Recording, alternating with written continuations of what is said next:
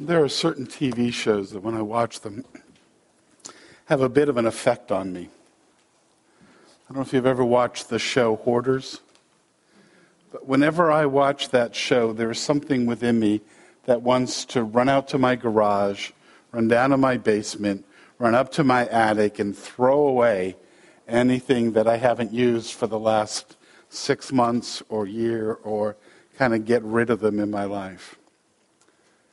There's another show that has a similar effect, but because of a sort of different way that the show focuses.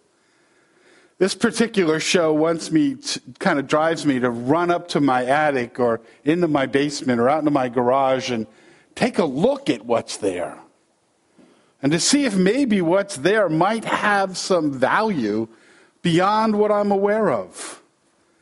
It's the show Antique Roadshow. Ever watch it? Sometimes they have the ugliest things on that show. But yet, as they're going through and talking about it, you come to realize as there's an expert there, and the expert begins to talk about the indications that this is something incredibly valuable. The expert knows where to look, and the expert does their research, and the expert looks for certain marks and certain indications that, first of all, that the object is authentic and real. And then later, they come to determine the value. So I was thinking about that. I came across one of those little clips about Antique Roadshow. Okay. And the bronze bottom does have on the foot the Tiffany Studios mark, and this lamp is circa 1910. Now, this chain has been put on here later. This is a process that can be reversed to make it the way it was originally, which should get done to the piece. Oh, right. Now, I found a couple auction records. This was very difficult to find. It's extremely rare. And I would say today, in a retail market, you might find this piece at $30,000 to $40,000. Oh my gosh. Wow. Oh my gosh. Kathy, thank you so much. I can't believe it. Wow. That thing's ugly. I guess I don't have the proper artistic evaluation of it. But did you notice what the expert did? The expert was able to pick it up, and there's more there. I just shortened it and edited it down, but talked about the bronze stand and talked about how they had researched and looked and tried to find a piece like that. Talked about the glass, and again, not in the clip, but earlier. And then, you remember, she picked it up, looked at the bottom, and there was the stamp of authenticity. Even knew that the chain wasn't right. And then went out and researched what it was worth. Now, there's some things that I have in my house that are old, and I often want to go to Antique Roadshow and see if they're worth anything. But there's an even more important question about authenticity and realness and value. And that has to do with my spiritual life. What are the ways, not that I judge others, and as we go through this message, I don't want you to be thinking about that person. As we go through the message, I want you to be thinking about this person. Not me, you. I want you to be asking the question, do I show the signs of authenticity? Am I in the process of moving in that direction? And maturity and authenticity in our Christian life is not something we attain. It's a process that we are moving in. Now you remember, as we've been dealing with 2 Corinthians, that Paul is addressing a struggle that was existing between Paul and the church at Corinth. They were questioning his authenticity. They were questioning his authenticity as a believer in Christ. But even more disconcerting to Paul was they were questioning his authenticity as an apostle. They were questioning the authenticity of his ministry as the founder of the church. And most disconcerting of all for Paul, they were questioning the authenticity of his message. And Paul understood that he brought the gospel.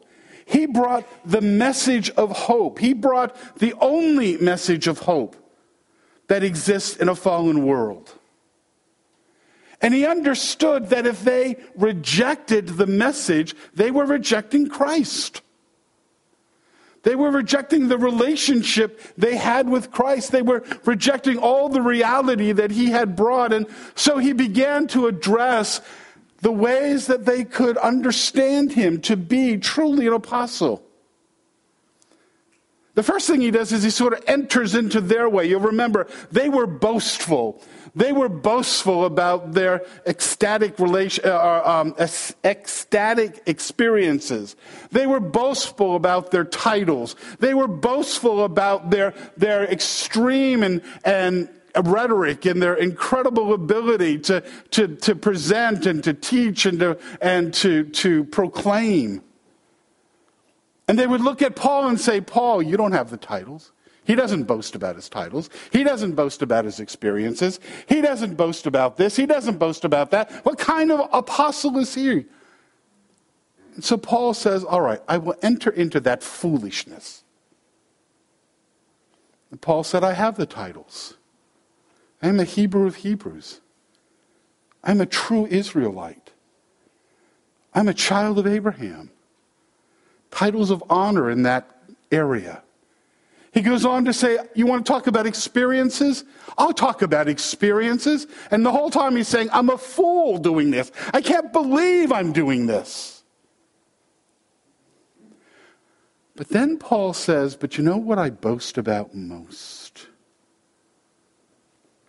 I boast about the weakness that shows God's power. That's the source of my authenticity. And with that thinking in mind, Paul comes to the end of what's called the boastful message. And he says, here's the crux of it. Here's what I want you to understand. Here's where authenticity is found. Here's where my Christian life is headed. Here's what maturity looks like as I move in that direction. Not that I arrive, but I move in that direction. What do I seek in my Christian life? My Christian walk. And what Paul proclaims as we come to chapter 12 and those first 10 verses is this. Maturity, authenticity, depth of faith is evidence in our dependent response to what we don't control. You see, these false apostles, these, as they called themselves, super apostles, would take pride in their titles. And Paul's response is, you didn't choose where you were born. You didn't choose what tribe you were in. You didn't choose those things. God chose those things. They took pride in their spiritual experiences, sort of those amazing experiences that God brings into a life. And Paul is saying, you don't control those. That's a gift from God. They were taking pride in the fact that their lives were all put together and their rhetoric was always perfect and they could brag about all the greatness that they were experiencing in their life. And again, Paul says, you don't control that. Spirituality is not found in those kinds of things. Spirituality is found in how we respond to those things in our life. Paul deals with, I think, two areas that we struggle with today. And we begin to believe that they really are indicators of maturity or spirituality. And Paul says, you know what? They're really not.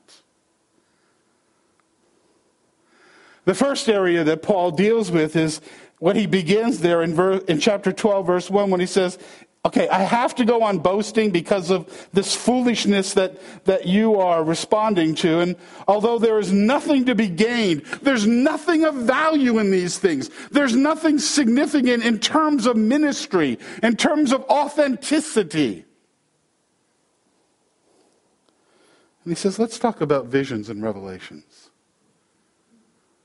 Let's talk about those ecstatic experiences, those religious experiences, those spiritual experiences where just things seem emotionally just overwhelming.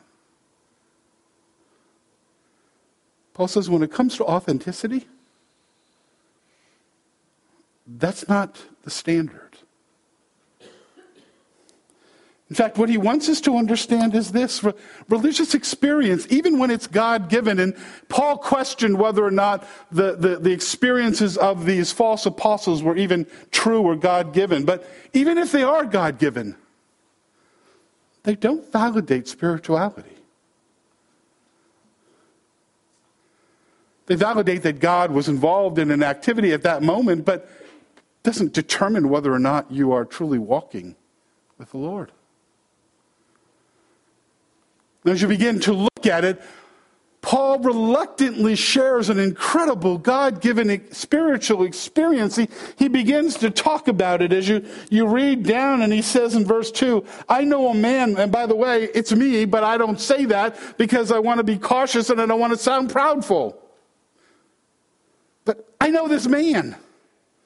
Sometimes when you're preaching, one of the things I tell you in preaching is, don't ever tell stories that make you look good. And so one of the ways to avoid that, if you want to tell a story that you think fits well in a message, is you just say, I have a friend. Well, hopefully I'm friendly with me. Paul says, I don't want to seem proud, but I know a man. And we know it's him because later on he goes on to talk about, I and what God did to me and things like that. But he begins that way, just to kind of be cautious, says, I know a man who 14 years ago. Paul goes back 14 years. This isn't necessarily a daily experience in Paul's life. He had one of those experiences when he came to the Lord and he saw the Lord and he saw him resurrected and the Lord says to him, Paul, why are you persecuting me? And he had an experience. Here's another one 14 years ago that Paul has.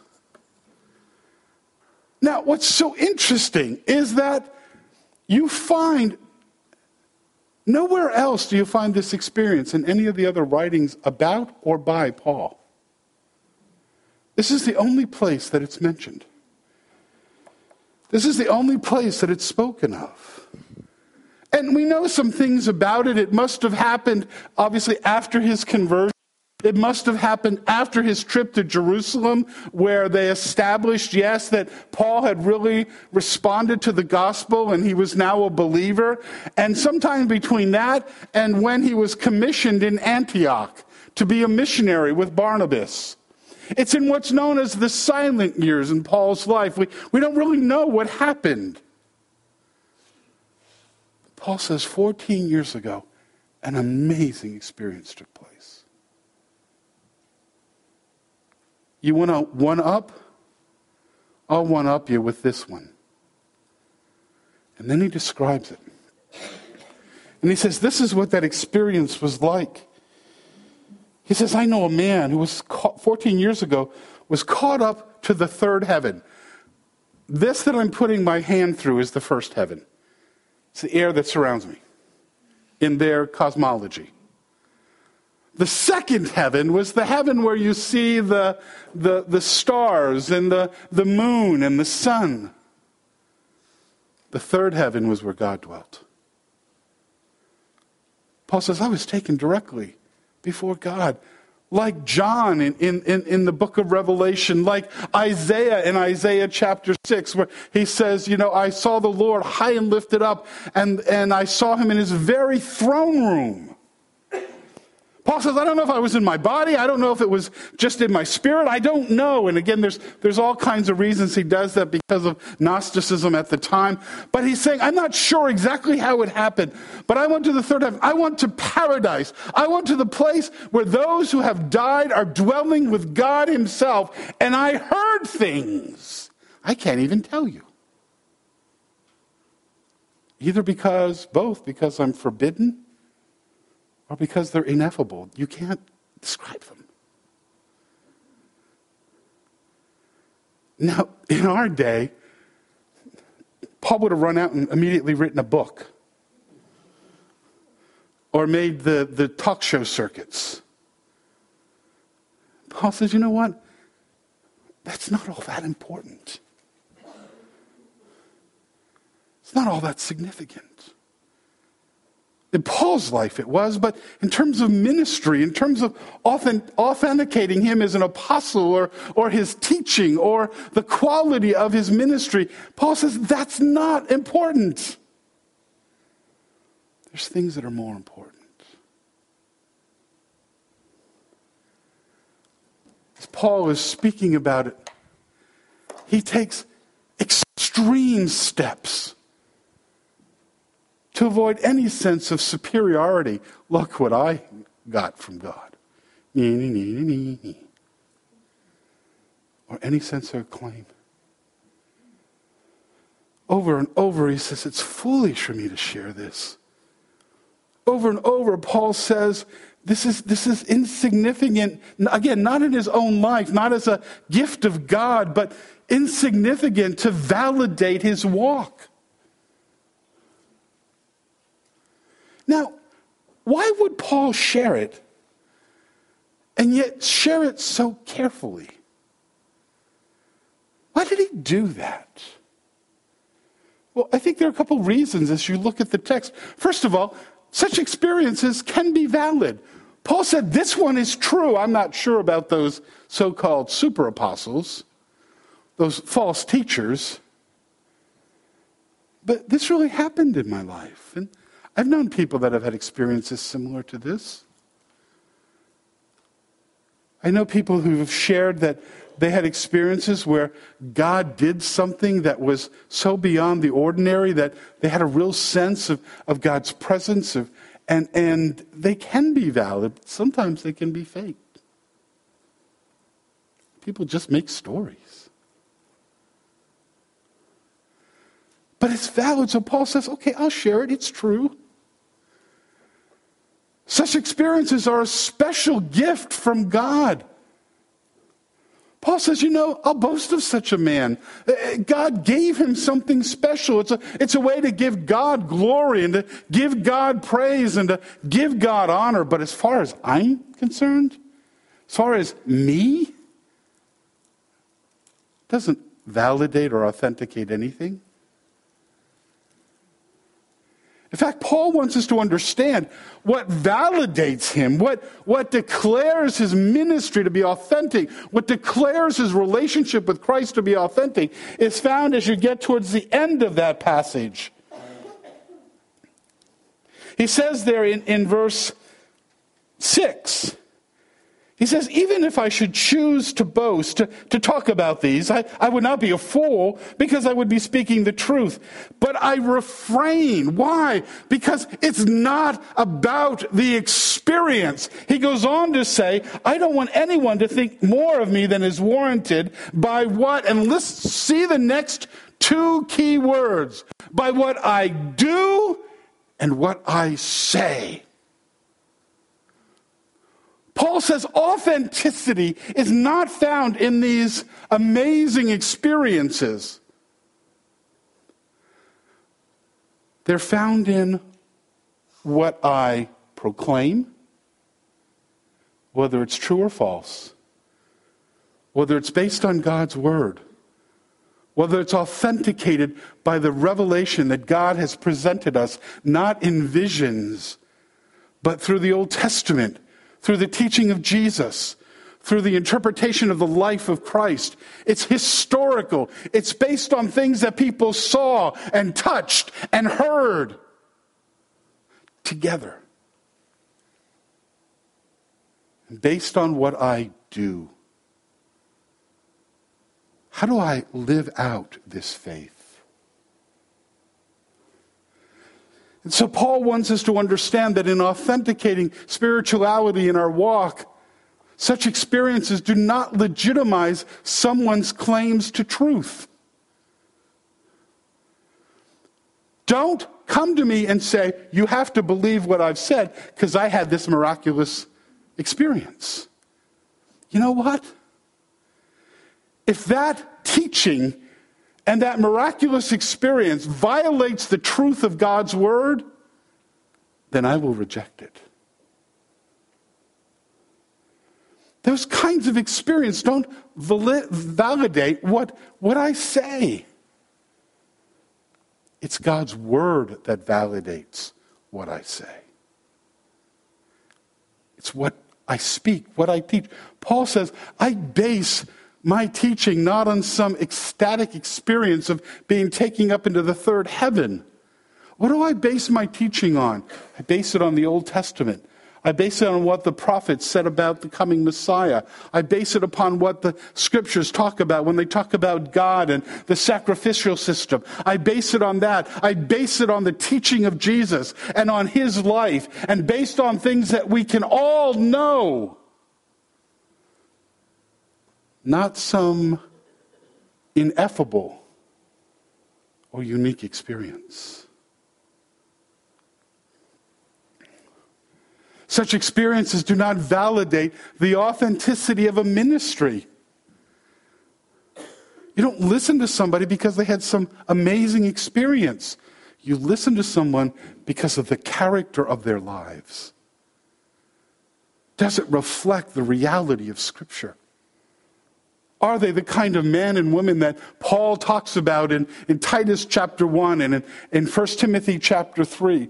Are they people that demonstrate the very character of God? And then thirdly, such experiences are not the foundation of my daily walk with Christ. Too many people believe that I have to have some kind of wild-eyed, amazing experience on a continual basis in order for me to have a sense of God's presence in my life. There's real danger in this. There's danger in a number of different ways. There's dangers in those times when we say that experience, rather than my true spiritual walk, becomes the foundation of a declaration of my maturity. And we see it in big ways, sort of the charismatic experiences. If you don't have those, you're not as spiritual. But we also do it in other ways.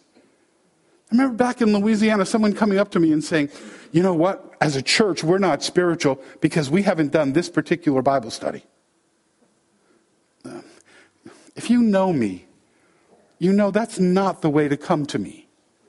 Because my response tends to be, yeah, well, watch this. That's not godly. We're not more mature because we've done this Bible study, or we've been to this experience, or we've been to doing this, or we've been to doing that, or we've had this, amazing, miraculous event. I want to know what you believe. Is it based on God's word? I want to know the character of your life. Does it represent Christ? Not do I have the right pedigree to check off, the right experience to check off. And you know some of the experiences. If you've not spoken in tongues, or if you've not had this miracle, or if you have not had that miracle, and the checklist can go on. If you haven't done this Bible study, or you haven't gone to this kind of gathering, or you've never, Paul says, you know what? That's not the means of authenticating your walk. It's the quality of what you believe and the quality of how that's lived out in your life. I hear this in other ways. I can't tell you the number of people that have come and are trying to justify something that is an opposition to God's word, and they do it on the basis of, yeah, but I've experienced it and I just feel it's from God and it can't be wrong. I hear that times when in divorce situations, or I hear that in times when people are involved in immorality or other kinds of things, or they're involved in some kind of unethical behavior. Well, but I just feel God's validation. This, God's word, is his validation, not your experience. I remember talking to somebody about this, and they said, I know your biblical arguments, but I've experienced this, and I know it's from God. I don't care what your biblical arguments are. And I thought, how terrifying. Paul says, those experiences, those emotions are not an indication of authenticity or maturity. They're a gift from God, if you've experienced them, but also they're not necessary for your daily walk. Several years ago, the church I was a part of went to one of the Promise Keepers gatherings. And if you've ever been to Promise Keepers where, at this particular one, there was over 80,000 men that had gathered together in Texas Stadium. And I've shared this before. And we were praying, and we were singing, and we began to sing, Holy, Holy, Holy, Lord God Almighty. Early in the morning, my song will rise to thee. And suddenly, the band cut out. And 80,000 men, the top of their lungs, were singing and praising and honoring God. It was astounding. About 4 months later, family in our church came to visit me in my office, and they said, Keith, we're leaving the church.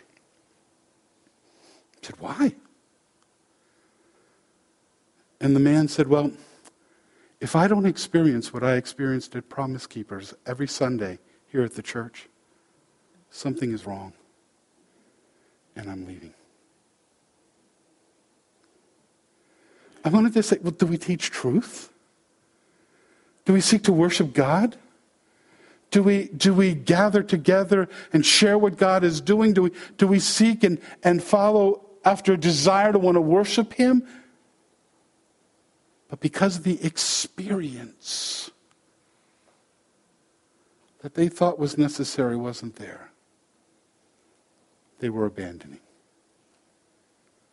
Beloved, experience is not an indication of authenticity. Feelings are a gift from God, but they're not a validation.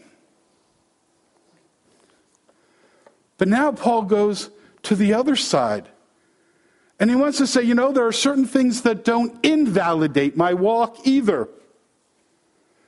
There are certain things that do not indicate that I'm in the midst of a spiritual struggle, or that I'm not being faithful, or I'm not being mature in my walk. And so Paul goes on and he says, because I had this incredible experience, God gave me a thorn in the flesh. And he says this God-given struggle, it doesn't invalidate my spirituality either. Too often we believe that somehow if we're mature believers, we just go through life, oh, I'm so happy, so very happy. I have the love of Jesus in my life. I may know joy, but I'm not necessarily happy. I can know joy and faithfulness even when I'm not thrilled. Struggle does not invalidate my spiritual life. Struggle does not invalidate my spiritual maturity. At 7:30 on Sunday mornings, and as I'm getting ready to come in, I've shared this several times, Tony Evans is on. I love listening to Tony Evans. He just has a way about his preaching, how he presents things. Do you know what his message was on this morning? Depression is not an indicator of a lack of faith. Sometimes Christians struggle emotionally. Sometimes Christians struggle relationally. Sometimes Christians struggle physically.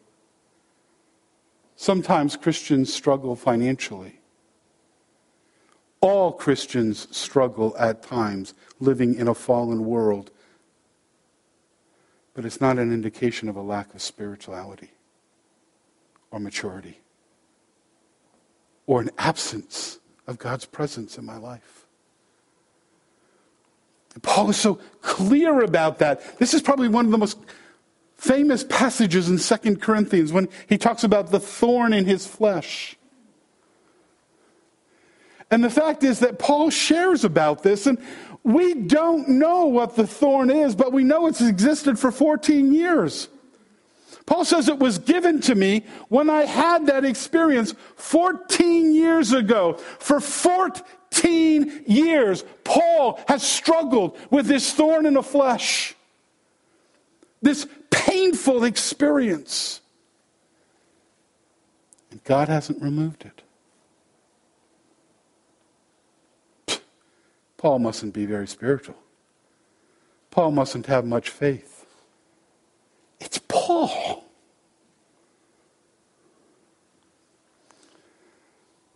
Though uncertain, we're not really sure. And I've read all kinds of things about what the thorn in the flesh was.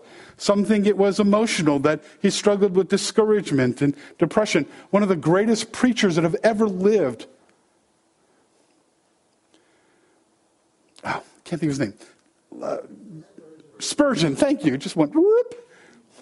Spurgeon struggled with depression all of his life. Called it melancholy. Some think that's what it was. Some think that it had to do with sort of those that were constantly opposing him, though I don't think that fits the context. Some think Paul was married and it was his wife. I don't think that's true. Probably it was physical. That the word Paul uses that it oppresses him, it beats against him, is a word that's talked about, smacking somebody in the head. Some think that maybe it had to do with headaches or his problem with his vision causing him physical struggles. We don't know. The Corinthians did. Paul says, I've struggled with her for 14 years. And I'm sure people came up to him and said, you're an apostle and you can't even heal yourself. Paul says that's invalid. The struggle was used by his opponents and used by Satan to try to humiliate and discredit him and his ministry. If you've ever struggled with depression or anxiety, you know how Christians can do that. If you've ever struggled with areas of temptation, you know how Christians can do that. But Paul says, that doesn't invalidate my walk, my apostleship, my ministry. Paul wants us to understand that faithful people face struggles that may come from God. And the reason why I use may there is, yes, all things that we face in our life come through God's sovereignty, his work in our lives, his plan, his purpose. But sometimes God really does allow specific things to come into our lives. He has a purpose for them.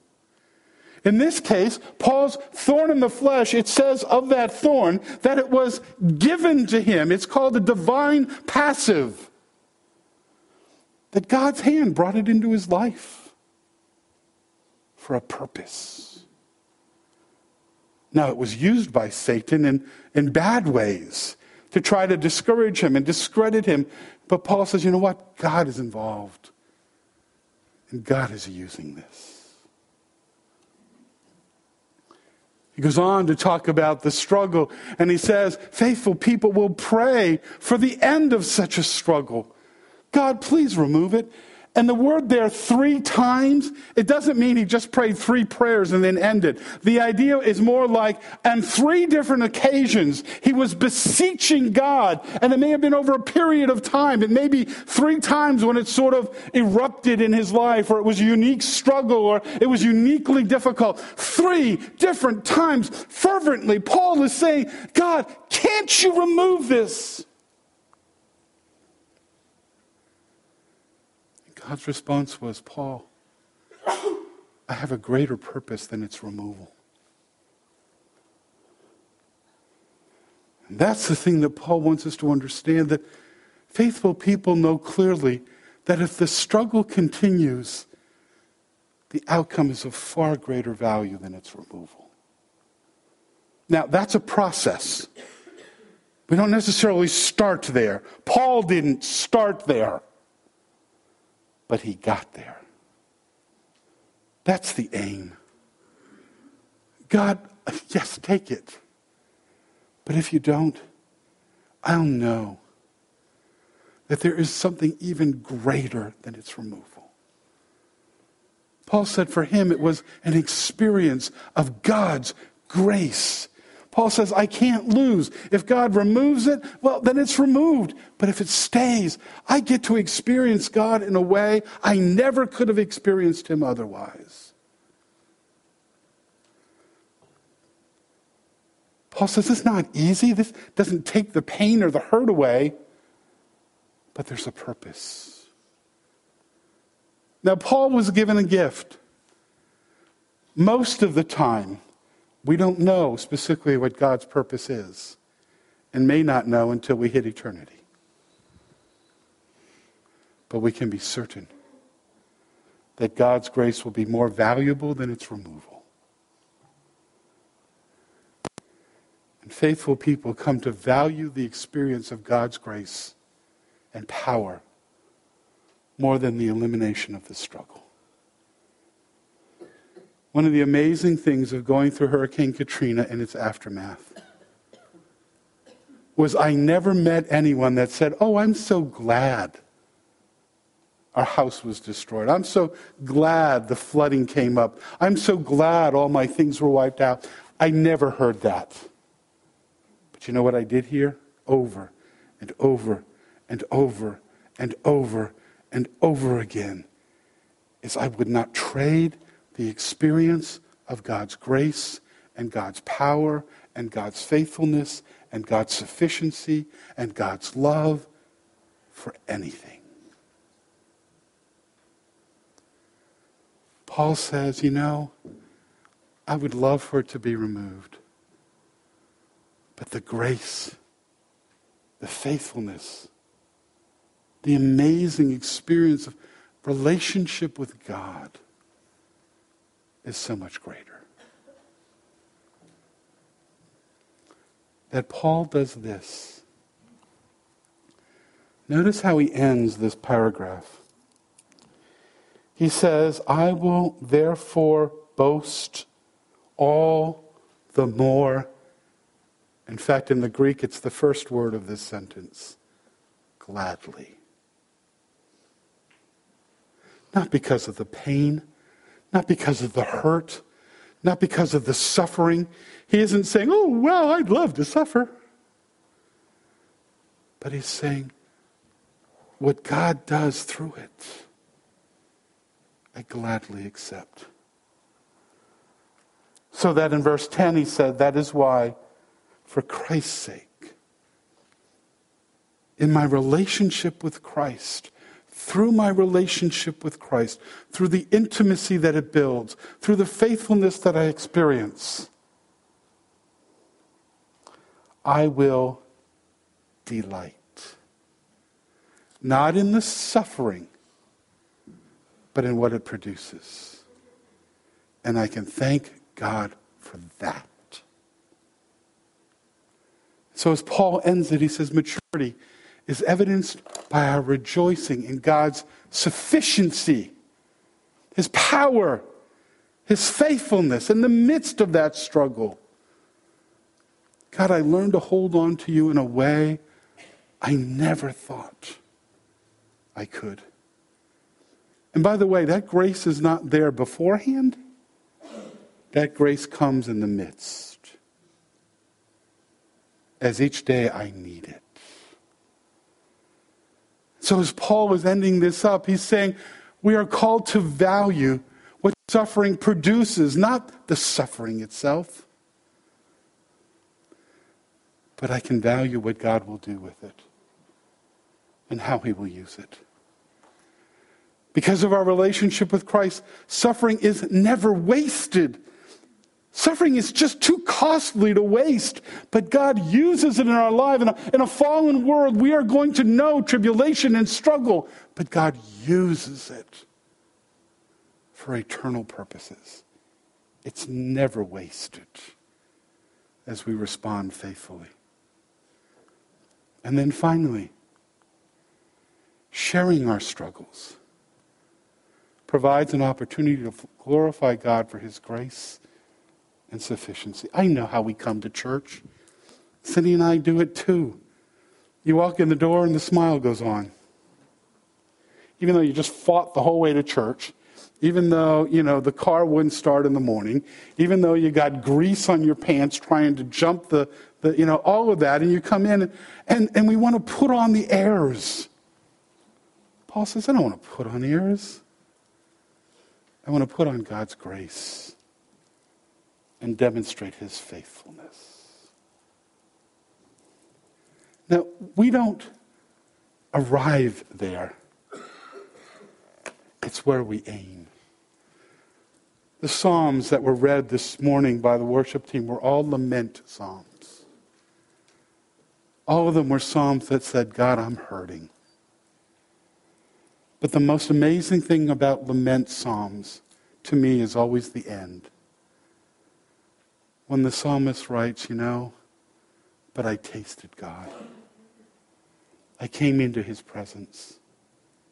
I waited for him to arrive. And he was good.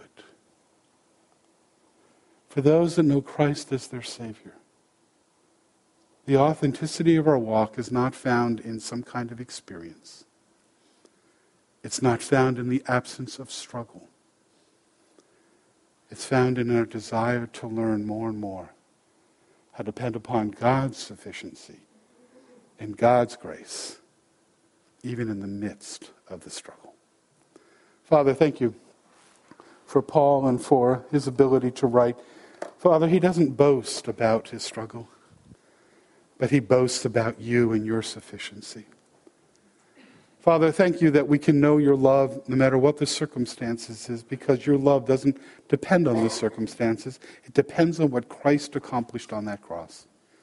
You demonstrated your love by sending your Son. And Father, we begin that relationship by accepting, trusting, embracing what your Son has already accomplished for us.